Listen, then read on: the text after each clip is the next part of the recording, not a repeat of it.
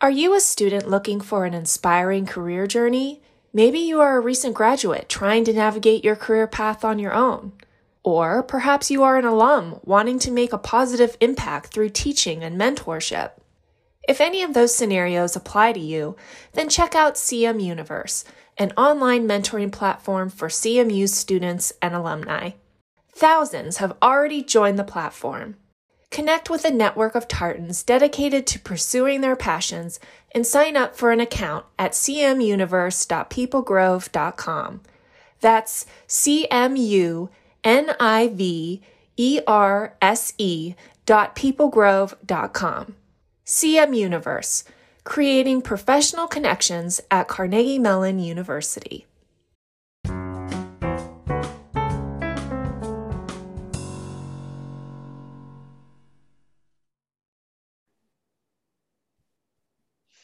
Hi, everyone, and welcome to this year's Scotty Stories.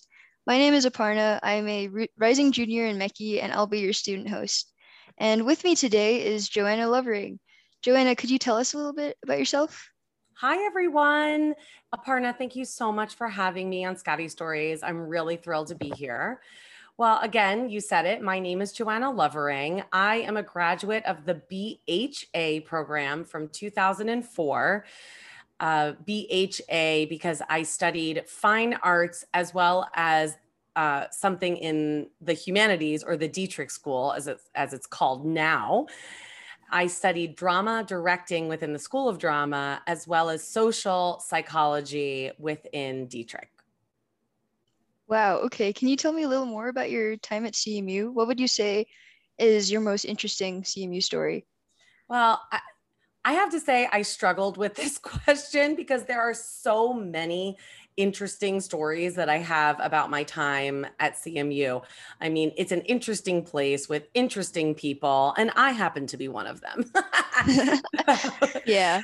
I would say one of the most formative stories that I have actually occurred during Playfair, believe it or not. So, Playfair, first week of freshman year orientation, Playfair was such an important time for me in particular because it was the first time I had left home. I really wasn't a person that during my school years left home very often. Maybe I went to camp every once in a while, but this was really the first time I left home. And just being around people that were like me and wanted to meet me because nobody had friends, just like I didn't have any friends. So Playfair was perfect. I particularly remember, Playfair in particular, that evening when we were on the football field. And I actually met during Playfair, during the crazy, stupid activities that they made us do. I met two of my best friends from CMU that I still talk to today during Playfair. That's amazing. I'm actually surprised that Playfair's been happening for that long. I know. Hey, not that long Oh, apart. I'm sorry. Hey, I'm hey. sorry. Of course, 2004, 2004. Well, it was 2000. It was 2000 when I was there. 2000. My And bad. Yeah. I graduated in '04. And it had been going on for way longer than that. So no, Playfair is a mainstay, and I'm glad that it is. Because like I said, not only did I meet two of my best friends, which was, invaluable, but also just seeing the faces and hearing the voices of different people in your freshman class. You know that CMU is small enough that anytime you walk through campus, you walk through the cut, past the fence, maybe you'll see someone that you know. And that is a wonderful thing, especially when you walk onto campus and you have no friends. Yeah. No, I completely agree. And something they really they kept reiterating during orientation was this idea that everyone at CMU is kind of cut from the same cloth. So would you say that's something that you felt as well? 100%. I actually felt that way when I took the tour of campus before I was even admitted. Before I decide, I think, wait, let me think about this for a second. I think I applied, but I didn't know that I had gotten in. And it just so happened that I had a family friend who was a sophomore who was there during my senior year of high school. And so he lived in Moorwoods C, I remember, and I remember staying with him. So it was kind of like my own sleeping bag weekend type thing. And I remember stepping foot on that campus and thinking and feeling to myself, this is the place where I'm supposed to be. These nerds are just as nerdy as me. People are just as passionate and energetic as I am. And I just knew from that makeshift sleeping bag weekend that this was the place that I needed to be. And thank God I got in. Jeez. If you were like to maybe go back in time, if you were that 19-year-old Joanna or 18-year-old Joanna, Yeah. standing on that field at the end of Playfair, what advice might you give to her? Oh my gosh, so much advice because I made so many mistakes, but I think that's what college is for. College is for making mistakes, and CMU does a really good job of being your learning lab. Once you're in the outside world, you're going to be judged and ranked, and there's going to be status put upon you. But if you feel that at CMU, try your best to take it away, because this is the moment where you should try new things and learn about things that you're good at and not good at. And I think that was something that I wish I had known.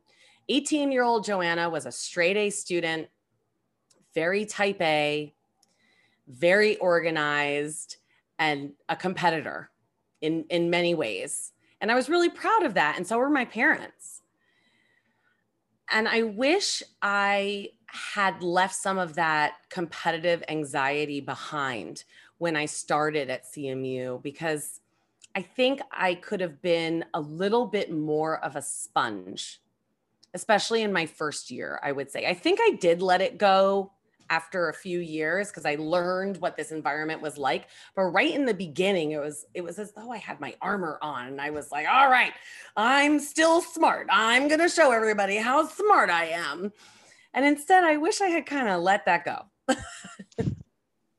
Yeah, I think another thing a lot of CMU students kind of struggle with, just because you go from maybe being like the top of your class at a small high school to suddenly being like small fish in a big pond, like again. Oh, tell me about it. That is devastating. And that was very hard for me as well.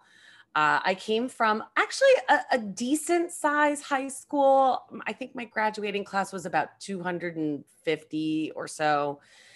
And while I wasn't valedictorian, I was in the top, I don't know, 5% or something. So I was one of the AP smart kids.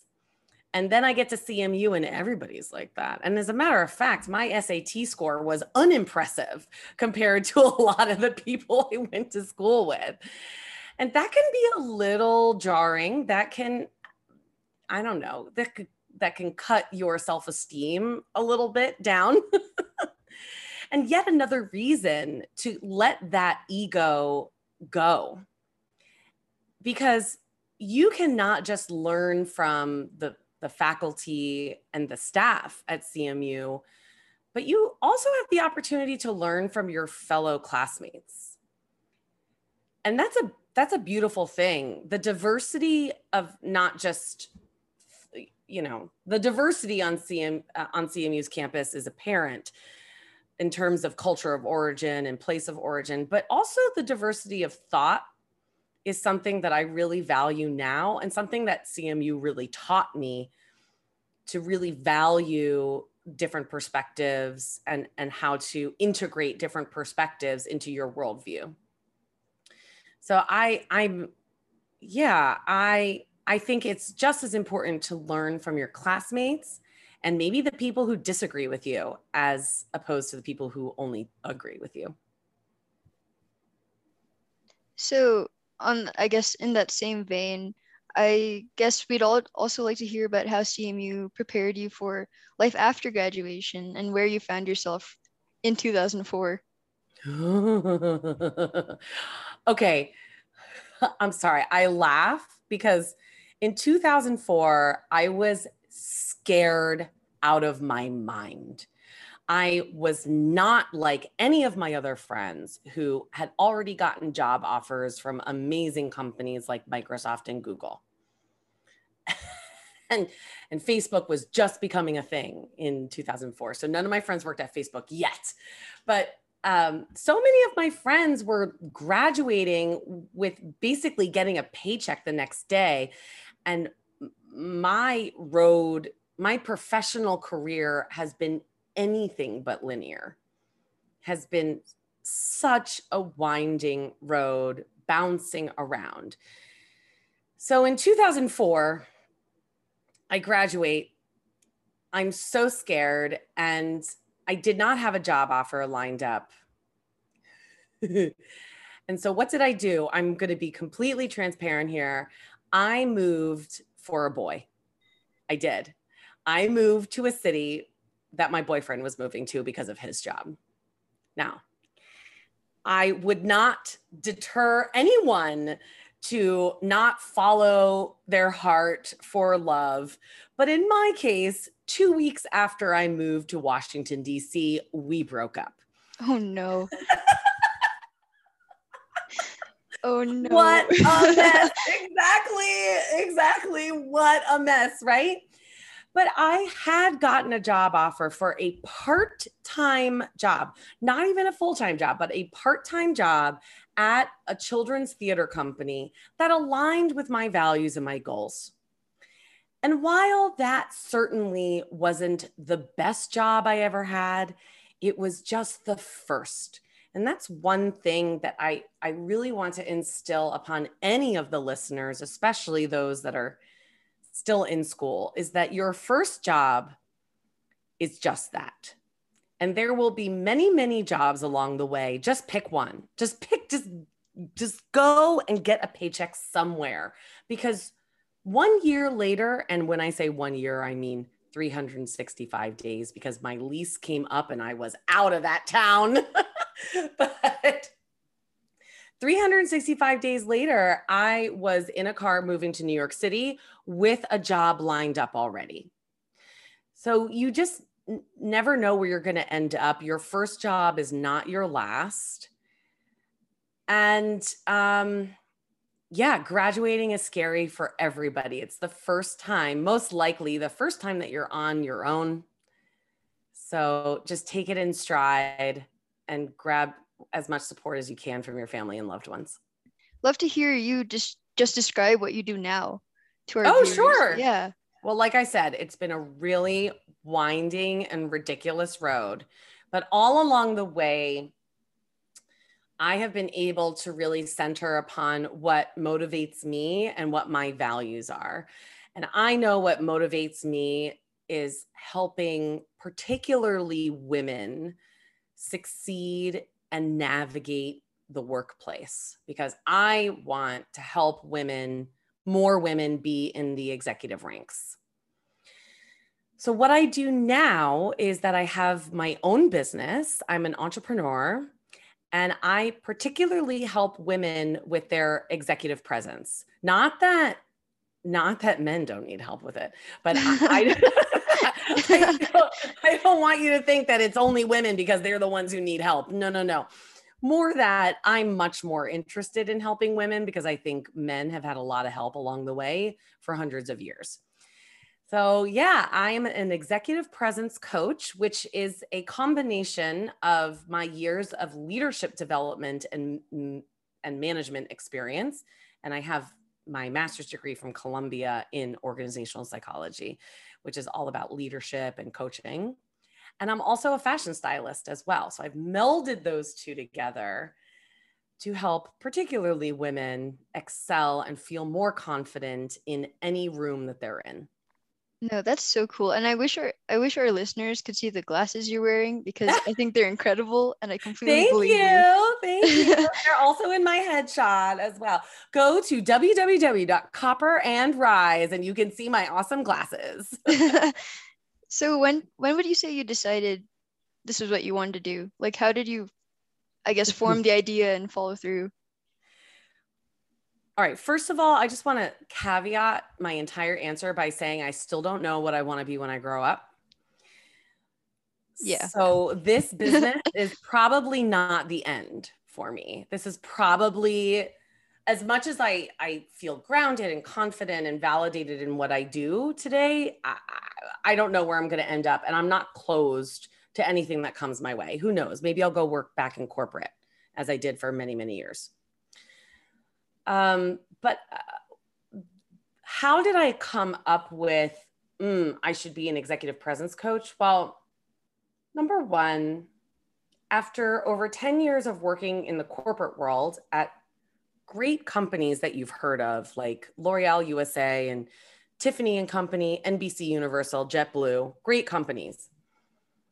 What I discovered is over the years, the companies that I started to work for kept getting smaller and smaller and smaller. Because I'm the type of person that prefers having a larger piece of the pie and getting my hands dirty. I'm also really not great at working for other people. So I'm a Jersey Italian girl. I have a lot of fierceness and spice, and I'm just not great with authority. That's just who I am. So the entrepreneurship world always sparked my interest. And then being an executive presence coach, I kind of made it up, but I was a fashion stylist for some time. And then COVID came around and nobody was getting dressed. And I thought to myself, either I pivot my business or at least expand my offerings, or I got to figure something else entirely. I have to figure out something else entirely. And so I decided to fall back on my first love. I had kind of pivoted and changed my path into fashion styling because it was such a fun, creative outlet for me. But I have all this experience in leadership development. So when the pandemic hit, I rebranded, I repitched myself, and things have never been better. So it was the right move. So would you say the pandemic, because I know that, like, I have to ask you a question about how the pandemic has affected you. Would you say in some ways things have gotten better for you? You know, the answer is yes, actually, but in no way am I grateful for this pandemic. This has just been a really challenging time for all of us, not just professionally, but also emotionally. Let's be honest. But I can honestly say that I'm not sure I would have made the decisions that I made about my business without something catastrophic happening right before my eyes. So in a way, I'm kind of grateful for the pandemic in terms of my business, because it really made me think about what was important to me and what value can I offer and what legacy do I want to lead? What legacy do I want to leave on this earth? And it's not just about making people feel good in their clothes. That is important. But gosh darn it, I really want to see more women in boardrooms. And that's just, it's not just about what you wear. It's also about how you speak, how people interpret your speech, and how you act with others around you. So I needed to incorporate that stuff as well in order to close the loop on what I'm really passionate about. I was wondering if you'd have any advice for maybe students who'd want to go into something similar when it comes to just coaching for presence. Sure. Oh my goodness. Well, first of all, contact me. You can go to my website or my Instagram, Copper and Rise, and just DM me and we can talk about it. What advice I have is, if something doesn't exist, it doesn't mean that you can't build it. I tell people about what I do and they say, oh, I've never heard of that before. And I'm like, yeah, because I kind of made that up. But it's a perfect amalgamation of all of the things that I love. I love influencing people. I love empowering people, motivating people, and I also love clothes. So if something doesn't exist, you don't necessarily have to fit the mold that already exists out there. You can make your own rules and build it yourself. I'm not saying it's going to be easy, and I'm not saying that it isn't going to be expensive. Because building your own company, you have to have some financial cushion. That's a whole other episode. But you can build it as long as you are passionate and you believe in yourself. You can do it.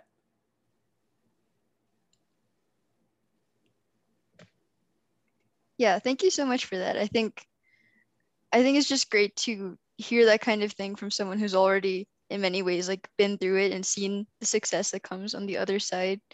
And I guess just a question, I know you touched on this, but do you have any idea what might be next for you? Sorry.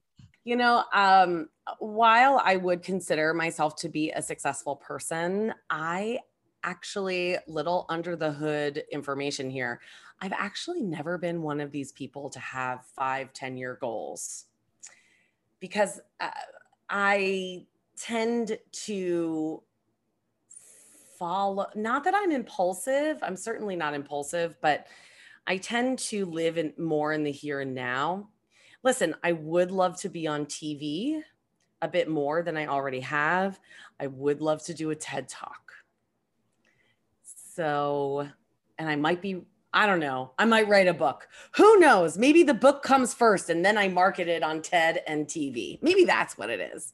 All right, I'm saying it aloud, universe and Scotty Stories. This is what's happening. I think that would be, I personally would love for you to plug Scotty's story, like Scotty. I personally would love for you to plug Scotty Stories in your TED Talk, and I look forward to it happening. You got it. No problem. Done. And I guess maybe because we should be wrapping up here, we would love to just hear a little fun fact about you. And the one I have in mind is just, do you remember what your favorite song to listen to was when you were still in college? Oh, whoa. I think I listened to a lot of Dave Matthews. Is that lame? I think that's really lame. But I listened to a lot of, oh, wait a second. I listened to a lot of Dave Matthews, Under the Table and Dreaming. And you know who was getting really, really big when I was there and I actually saw him in concert was John Mayer. Wow. Yes, John Mayer. So his first album, which was called Squares, something like that. I was listening. I actually had a car on campus my junior and senior year because I was an RA and then a CA and I got my own spot. That was a loophole. But I remember wearing out the CDs to John Mayer like crazy. So yeah, John Mayer, something on that first CD. That is so cool. No, it's not. It's actually really lame. No, Thank you, Aparna. Thank you so much. No, because the fact that I have friends who are obsessed with him, I don't think you're uncool for that at all. Like I think thank you. I think that's a great take. Okay, good. Great. But, yes. Yeah, I used to have all the windows down and the sunroof open, and I would be flying through Shenley Park listening to John Mayer. Yes, like feeling my college feelings. I know I said we were wrapping up, but I have to follow up on that. Where did you RA for? Like who had the pleasure of having a John Mayer obsessed RA with like a sunroof down? Whose house? Mudge House. Yes. I was an RA for Mudge my sophomore and junior years, both. I was in C Tower and B Tower. And I was also a freshman in Mudge because back then Mudge was actually an upperclassman dorm. I know it's for first years now, right? Yeah. Yeah, it is. Yeah, it wasn't back then, but I happened to get lucky and be in a suite of freshman girls when I first started there. And then my senior year, I was the CA of Fairfax off campus, right on Fifth Avenue, which I loved because I got my own apartment. And it was also really fun to be off campus for a year as well, but not so far that it felt like an arduous walk to campus. Yeah. No, I just think that's amazing. That Mudge is the best house. Yes, thank you. And I can't confirm or deny that as someone who lived in Donner, but I think boo. Yeah, sorry. We had our own gardener. I used to put on bocce ball tournaments in the garden in the courtyard. It was amazing. Anyway, maybe that's the most interesting story. We'll go back to the beginning and I'll talk about bocce ball tournaments in the garden at Mudge House. I just think it's great that you have several, that I have so many, in fact, that frankly, it's part of the reason why I am now on the Alumni Association board, because even as an alum, I'm so grateful for my experience at CMU. It was such a formative 4 years for me that I will do as much as I can to give back, including be on Scotty Stories. So thanks for having me.